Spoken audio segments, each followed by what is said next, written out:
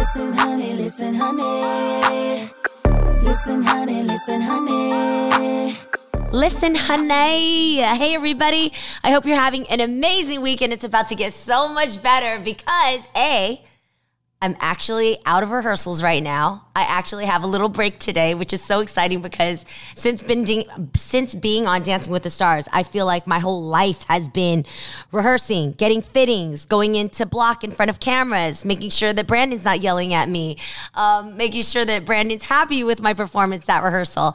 And so in this moment, I am so thankful to have my partner on the line to join me for my podcast because we got so much to share about this amazing man, Brandon Armstrong. What up?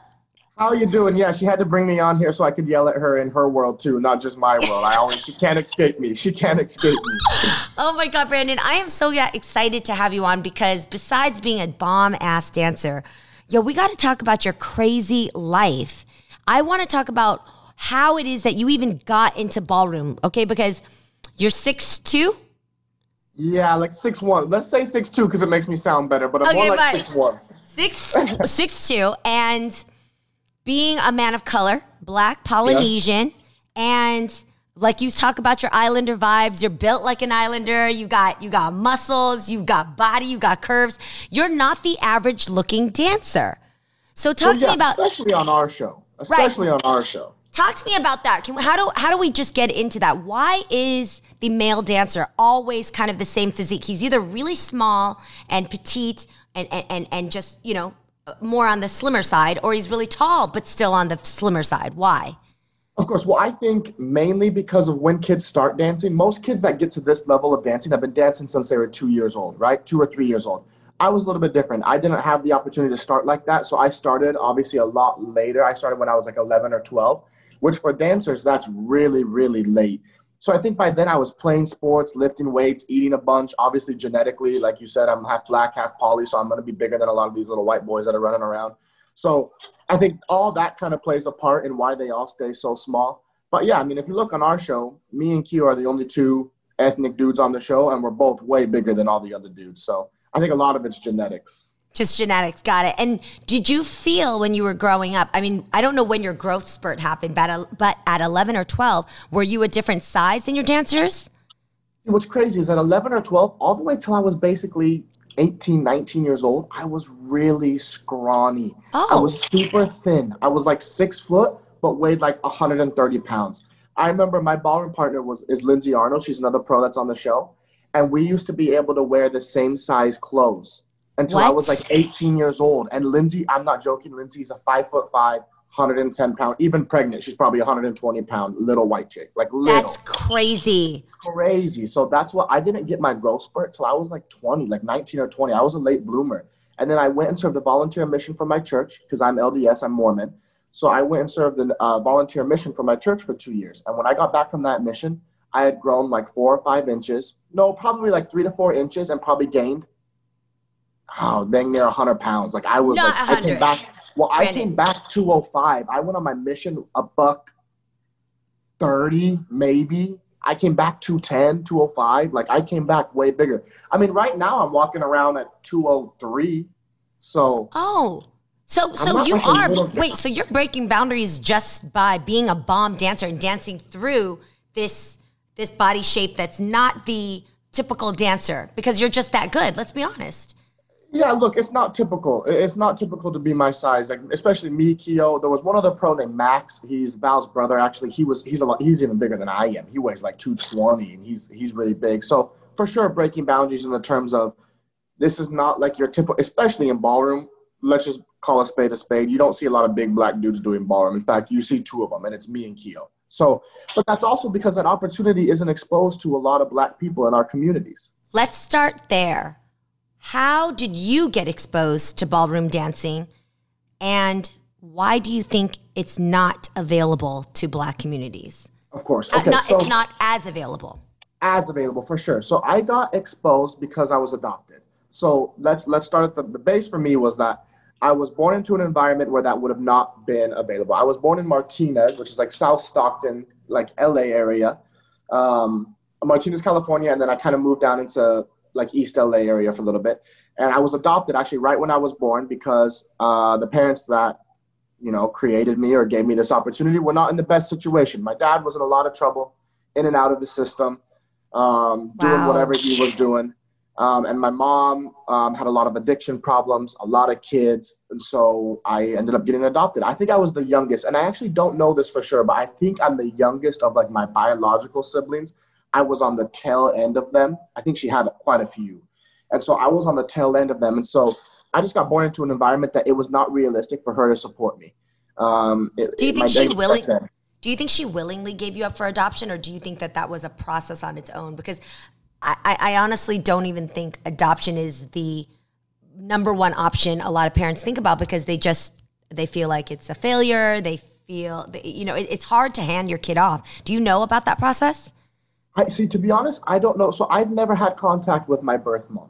So I don't know her side of the story. What I feel like, what I've been explained to from the mom that adopted me, the mom that raised me, Mama Carlene, is that she didn't have an option. Like there wasn't a whole lot of alternatives for her. I mean, at that point, look, you're late. So regardless of what you think about abortion, you're late into your carrying cycle. So you're not going to abort a kid that's 8-9 months at this point, right? Like, so you get to the point where it's like, well, now what do we do? Do I raise this child in this environment where his father is not inside of a home? But this is real life for hundreds of thousands, probably millions of kids that are born into our inner city populations, regardless if they're Black, white, Mexican, Asian.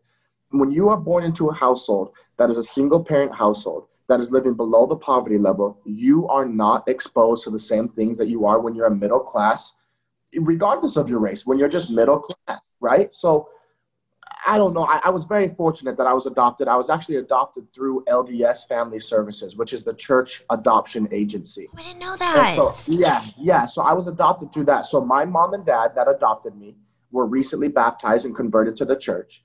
My mom and dad that obviously gave birth to me were not members of the church, but they went through LDS Family Services, which is the church ran. It's for free. It gives them opportunities. It helps put kids into foster as well as adoption.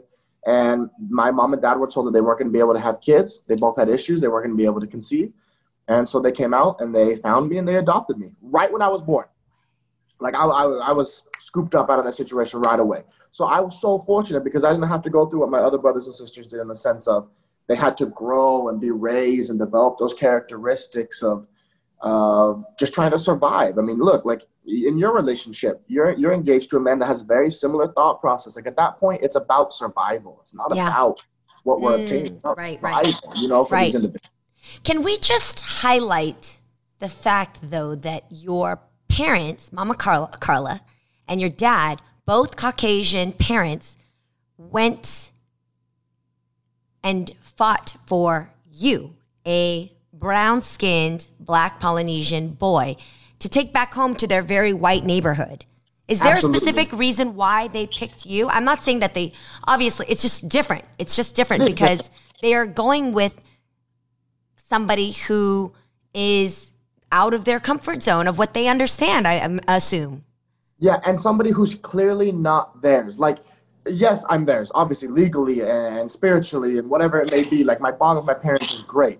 But what I'm saying is, when we're walking around, and I have two little sisters that are conceived were my mom's kids, actually. They're the biological kids, so I'm not related to them. And so when we're walking around at Disneyland, and there's 5 of us, there's clearly like the one Black kid that's way bigger and is Black as crap, and then on all 4 white family. Like, it's pretty clear that like I'm not like biological to these people, you know? So I think a big reason is, my mom always tells me this. My mom always says, well, mixed kids are always cuter. Like, she always tells me that. Oh, mixed kids are always cuter. So I think that was interesting. But I've been told stories that my mom, so Mama Carlene, her dad was fairly old school, kind of racist. And so when my mom told him that they were adopting me, he basically told him, like, oh, you better not be Black, or you better not be Mexican, right? Like, so my mom, I think, was kind of like, no, like, screw you. Like, this kid deserves a chance. Like, yeah, like, I'm going to go out and get this kid, you know? And so I was adopted, and then we moved to Napa Valley. I was raised in Napa Valley. Then I moved to Utah because my dad's in the military. He's one of the heads up in the military. And we went to Utah, and he took a job at Hill Air Force Base in Utah. So that's how my whole life into dancing got started, is when I moved to Utah. Utah's a huge dance scene. Wow. Okay, so before we get to Utah, let me ask little curly-haired Brandon here, growing up in this white family. And by the way, Napa, that Napa. deserves a moment. Napa Valley. Because it's a very, very Caucasian heavy community. When you were in school, did your race ever become a subject matter to you? Did you face anybody pointing out that you were a different color than your family?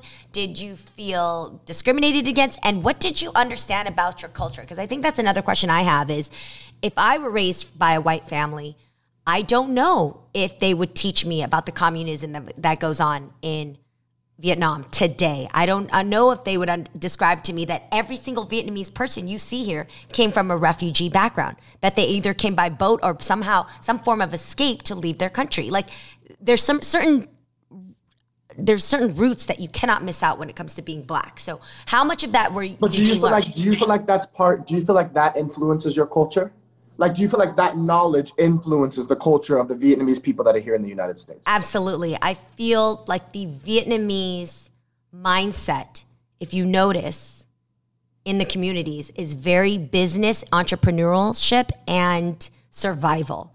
Because there's no feeling of, I'm here, so I've made it, so let me kick back and just, no, there's this art of survival, whether it's getting your kids the best education they can get, then focusing on that job that pays, that saving money and just cycling it within the family so everybody's dreams can come true. You do not rely on the government.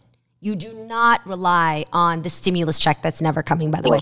You do not. You rely on your hard work on yourself, and then you become a bank within your family. I can't tell you how many times my parents' money went through my uncle's joyeria, his jewelry store that he owned, and then the salon that he later opened, and then buying the first house that my aunt got, and then my aunt giving me money to buy my car. I didn't get loans from the bank. Everything was cash, because the Vietnamese community just kind of feels like once you've made it here on your own, the sweat off your own back, you got to continue that because that's the only thing you can rely upon. So I do feel like that has to do with the Vietnamese culture.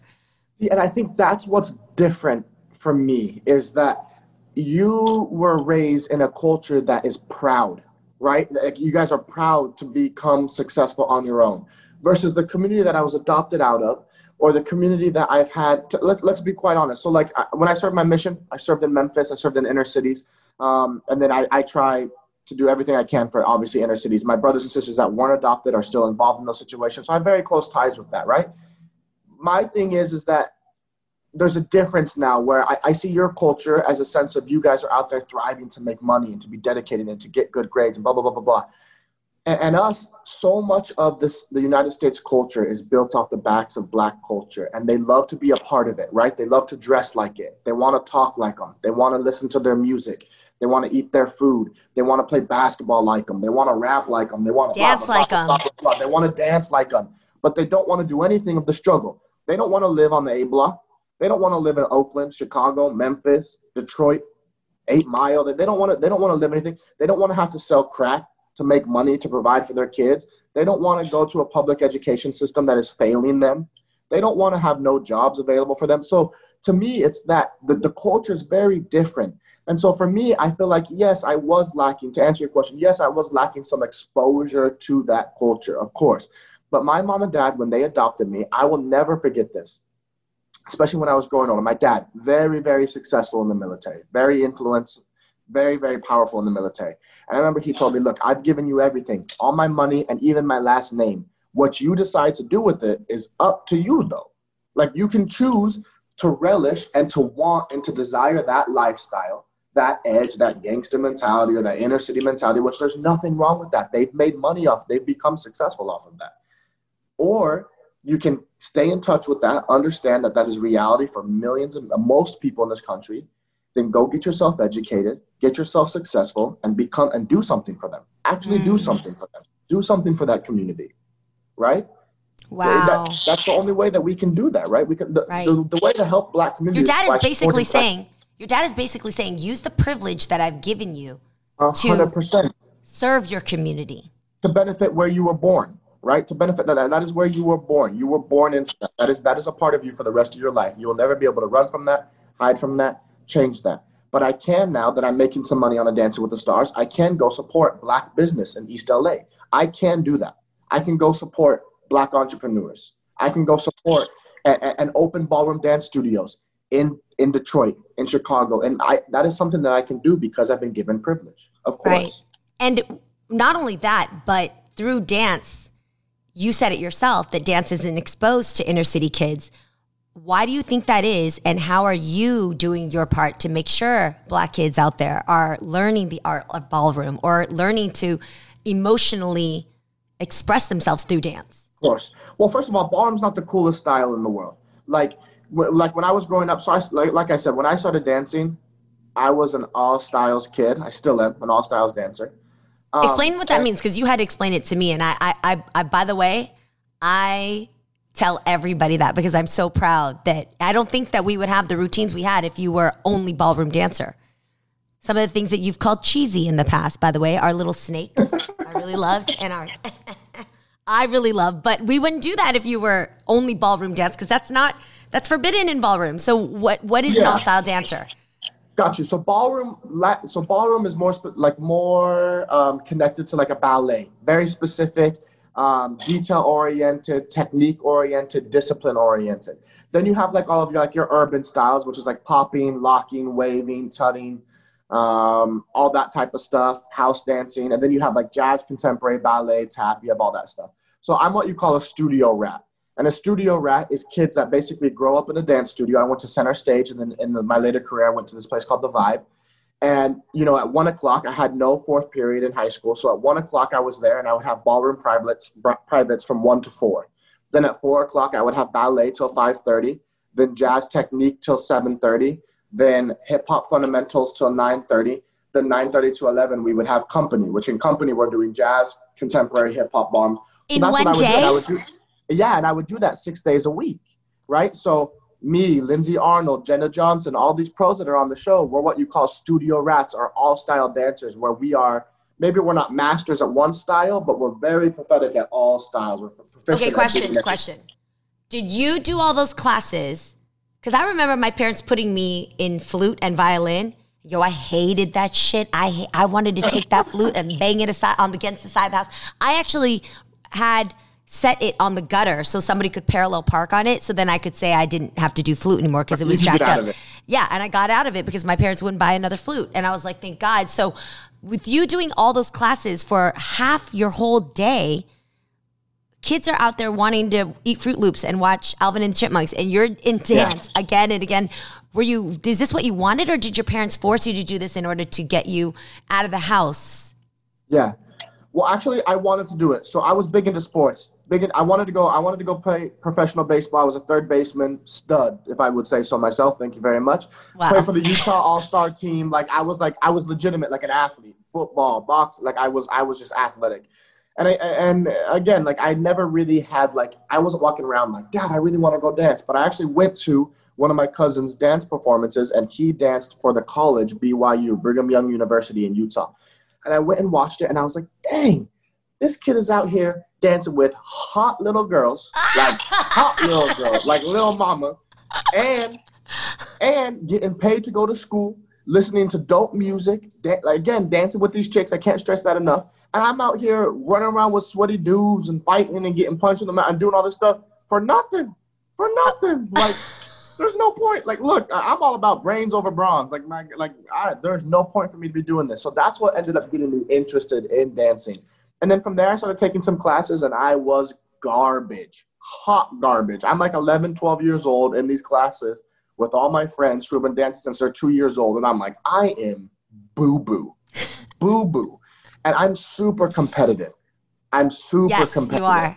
And so that was not going to fly for me. I was like, look, I got to get my butt better. I got to get into shape. I got to get better at this. So I just started taking a lot of dance classes, again, from 1 to 10 every day, basically Monday through Saturday. Saturday morning, we'd start at 9 and go to 1. It was my life. I didn't have time to go out there and dick off with my friends all day. I was disciplined, but I always came from a disciplined household. Always. Okay. Well, we got to take a break, but when we come back, I want to ask you a straight up question that a lot of listeners might place as the reason why inner city neighborhoods do not have access to dance studios, which is the cost of dance classes. Yes. And if every family can afford something like that. And then number 2, I want to ask, how you got to being partnered with me and what that journey has been like to you. So when we return from the break with Brandon Armstrong.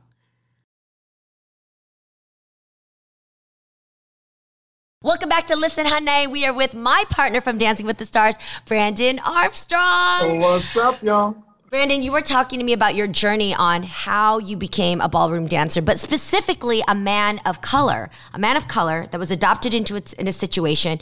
And we're also discussing why a lot of kids out color don't have access to dance classes, don't even think about this as an option when it comes to putting your kids in extracurricular activities.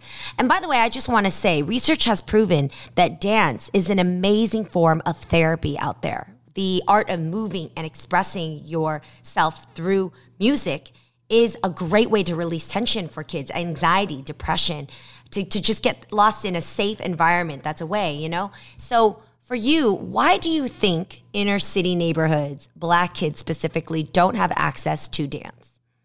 So I think they have access to their interpretation of dancing, and their interpretation of dancing is cultural, right? It's doing it's you look at all these things that are famous on TikTok right now, or all these kind of national movements that kind of take the world by storm.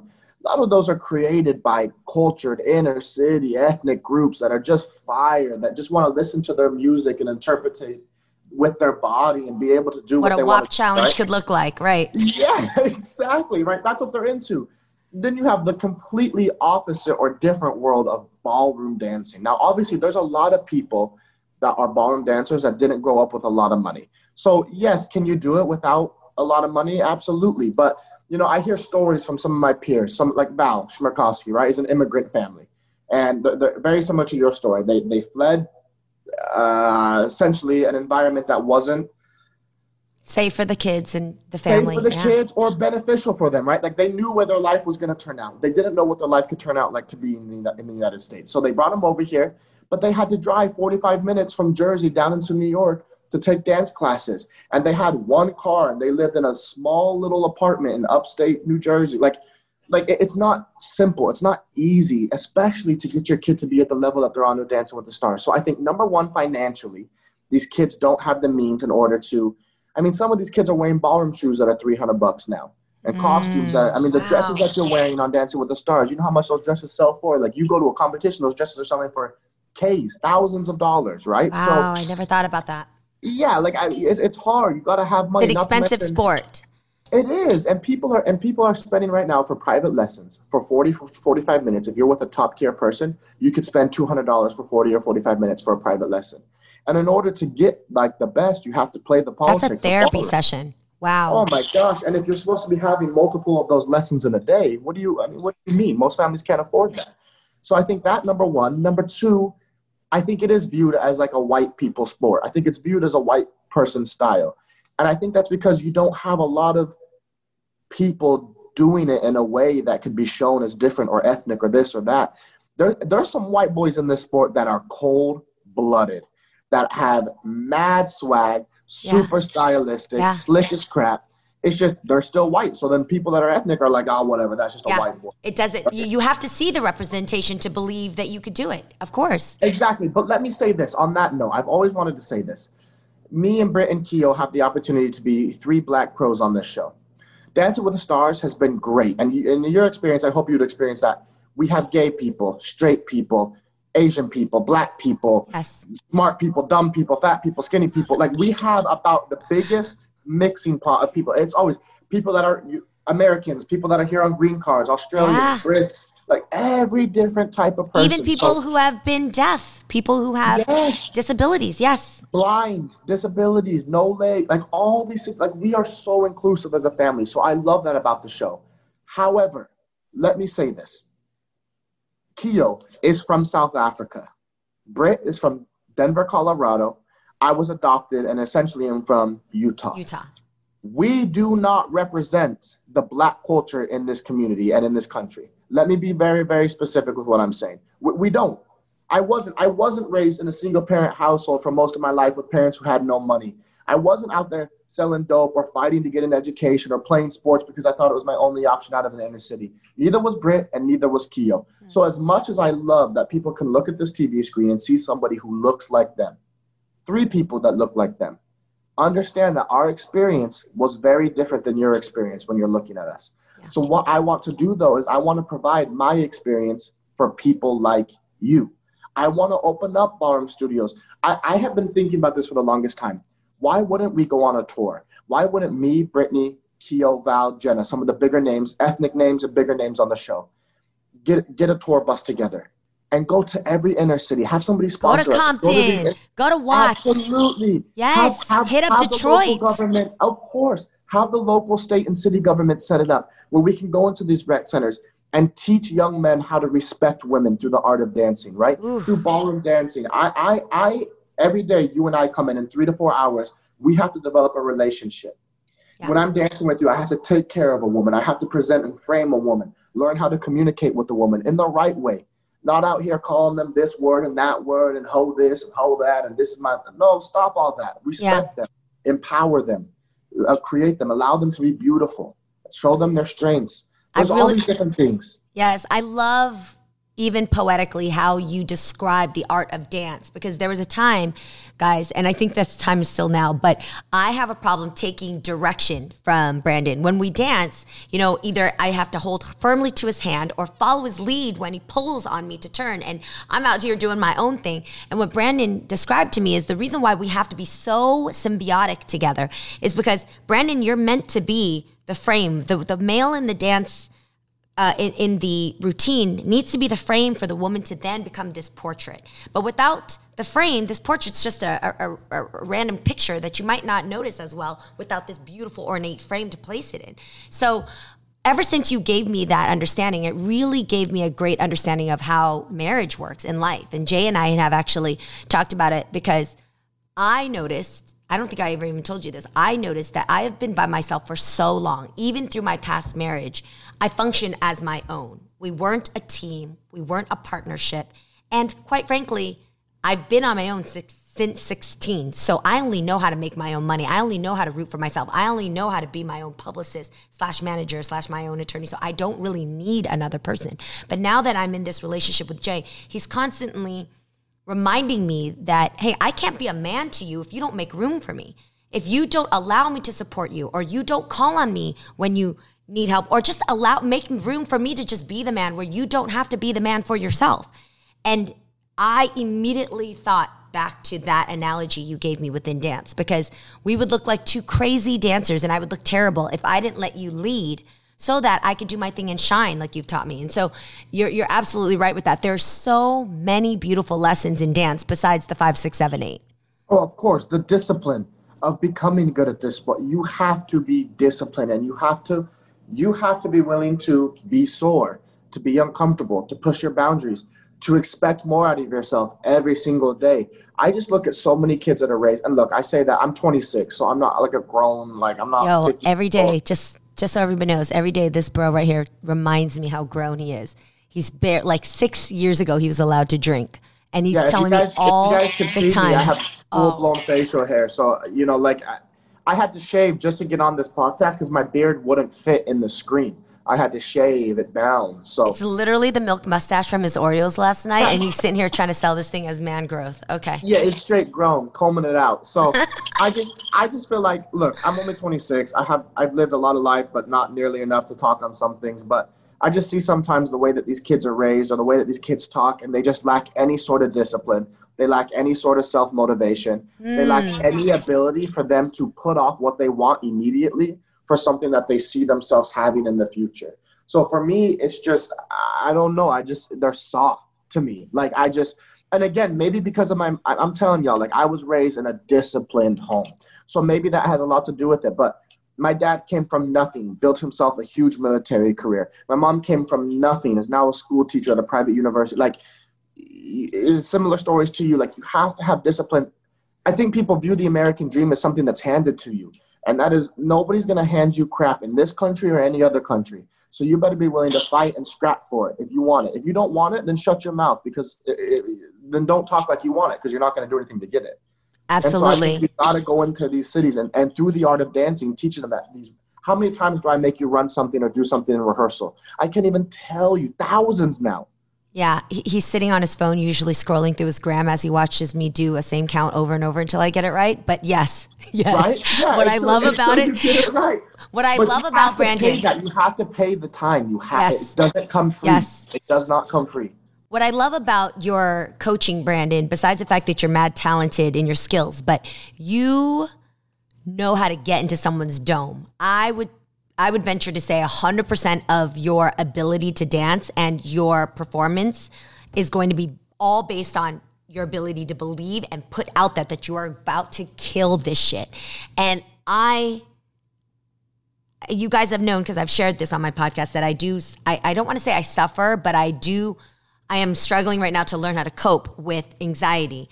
And you, Brandon, have popped that bubble. Like he's always kind of giving me an idea that everything that you have, all this anxiety, which is normal, it's a balloon, pop it, let it out, and let's just move on forward. But you have a very military way of hammering it. It's something soft. You don't coddle me. You literally look at the fear in my eyes and you beat the shit of it out of me but not because you're hurting me, because you believe I can do better. And that has to be something you've gotten from your family, your upbringing, but also the art of dance. Because when that music starts, you got to dump all that shit behind and get out there. What are you going to do?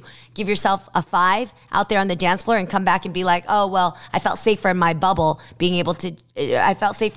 just not giving it my all. No, you got to give it your all and prove to yourself. Every dance we've done, I came from scared as shit before we step out on that dance floor, even to the point where Brandon doesn't allow me to watch the packages. When you guys watch Dancing with the Stars, you see like a little minute story that's told about why we're doing this dance. And he doesn't allow me to see it because he wants me to stay so laser focused. I got to fight myself to audibly hear only Brandon and not hear the audience, the cheers and the booing, if that, and then the packages, just to stay in the game.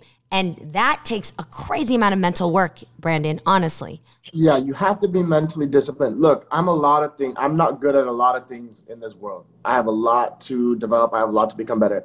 But one thing that I am, and I will give credit to my parents, is extremely mentally fit. Like I can lock down. Yeah, I can lock down. And it could be on the most stupid thing. You could be like, hey, in order to make $1 million, you got to stare at this pebble for 6 hours without blinking. You would see me I'd make it 8 hours. Like I am so mentally, because my dad, just growing up, and my mom, I'd come home from dance. Oh my gosh, I have so much homework to do. So then why the freak are you spending time complaining about it? Sit your butt down and do it. Are you not going to do it?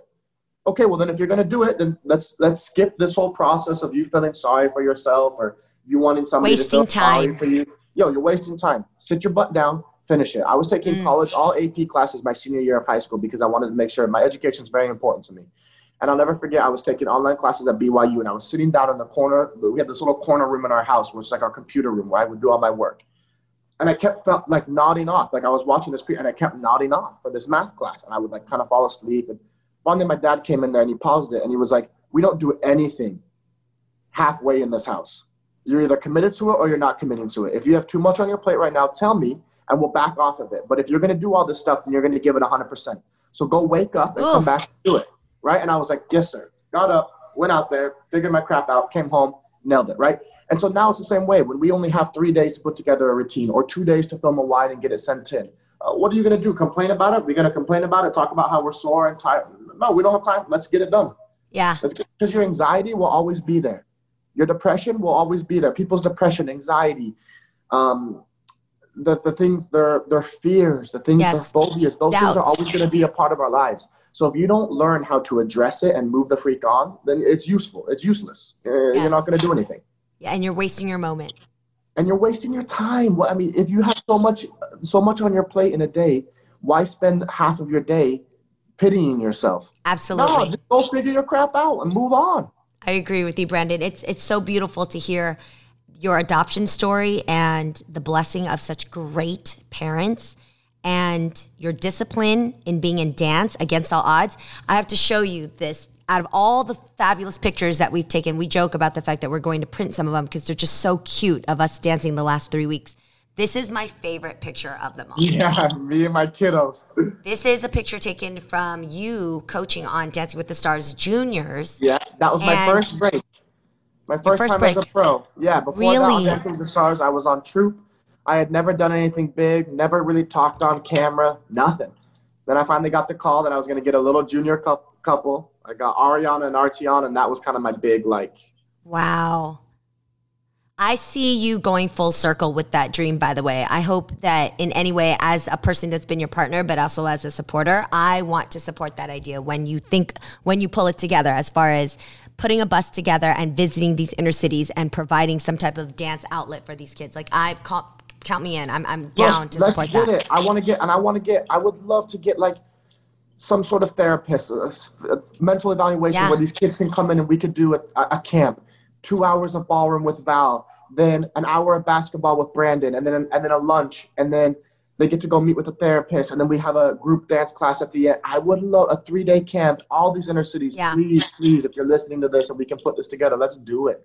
Absolutely. Let's reach out and support these people. Let's not just steal their culture, make money off their culture. Let's go help them develop it. Anybody listening to this podcast, please do follow and DM Brandon on how our podcast affected you, whether it's something you want to jump into, or maybe people out there who want to join in on this idea. You've got a person ready, willing, and able to do this. Let's support this idea and get a community together to try to make this happen. Please. And you can follow Brandon on Instagram at Brandon Armstrong. He'll check your DMs, give him a day to respond, but he's a little delayed because he's not a big social media person, but hit me up and I'll make sure he gets the messages. I got you on that. Jeannie's always up my butt about it, so she'll make sure I get back to you ASAP. Absolutely. And for everybody who's been following Team Dream of Jeannie, following Brandon and my Instagram and our work, and watching our shows every Monday, thank you so much for voting. The only reason why we're sitting here talking is because we have rehearsals tonight, because you guys kept us on another week. So thank you so much for voting Team Dream of Jeannie. And for those who just jumped on board, know that Dancing with the Stars airs every Monday nights, and you have the power to vote 20 times, 10 online, 10 on your phones by texting to 21523-JEANNIE. I don't even care if you see our dance. I don't give a fuck if you don't like our dance. Just vote for us, because we're cute and we're working hard and we're going to make you proud every Monday night. We have some fire stuff in store. I already told her some stuff coming up for creative. Listen to me. Vote to keep Jeannie in here, because we got some fire coming for you guys. Do screenshot this podcast. Holler at me. I'll pass the message on to your boy. He is also single. I should let you know that. Single. So, young as a Pringle. Let's do it, baby. The sour cream and onion one. He's that tangy flavor. Rapid fire questions. I'm going to ask you 3 questions. Give me your quickest answer, Brandon. Number 1, how far do you think we can make it in this competition? You could win. Okay, I'm not even going to mess with that. We're just going to leave that right there. Hey, you said as fast as I could. You could win. Okay, number 2, what's our biggest challenge that could keep us from winning? The mental. You got to stay mentally focused. Also, there's a few challenges named Neve, Caitlin, and a few other people Justina, that are Johnny, some Olympian gold medalist type people that are a little bit challenging, but we could make it over that. All right. And third question is, what have you learned from working with me? That you can hit it. Okay, answer that, because I want that answer, but I'm going to rephrase it because it's not the answer I wanted. But go ahead. That you're never developed enough to stop learning. You can always progress. You can always become better. You can always become better at your craft, become better in your life cycle. And also that when change happens, it doesn't always have to be a negative thing. You went through a divorce when you were a little bit older and more developed into your career. That doesn't have to be a negative thing. You can develop that into all positive things. Now you're happy, met your soulmate, making money on Dancing with the Stars. You are blessed by whatever God you believe in to have me as your partner. Think you should. Oh, we didn't expect that. You guys see that left Got him. Right there? Just Got him. And you're right, Brandon. I appreciate that, and I never take that for granted. Okay, this is the question I meant. You have been with so many different partners. You have an incredible amount of wisdom for your age, but what have you learned about yourself from working with me that you didn't know before? That sometimes you honestly have to trust the process. I'm the type of person that feels like I could do anything. Like if you gave me enough time, I could become an Olympic snowboarder. If you gave me enough time, I could become the general of the military. Like I just feel like I could do whatever. Yeah. And so when I teach you, I'm like, oh, like I can always teach her to be good. But sometimes you just have to trust the process because people develop at their own pace. And for us, we're kind of like this throughout the week, right? But we always peak on a Monday. So as long as we're willing to trust the process, and if you put in the work, the payout will always come. It will always come. For the people in the back, man. Brandon, I love you so much. You guys follow Brandon on Instagram at Brandon Armstrong. Do vote for us every Monday night. Allow us to continue to entertain you. Brandon, I love you. I'll see you tonight at rehearsals. Love you too. We'll see you tonight. Get ready to work. Thank you. Oh my God. Listen, honey, listen, honey. Listen, honey, listen, honey. Listen, honey, listen, honey.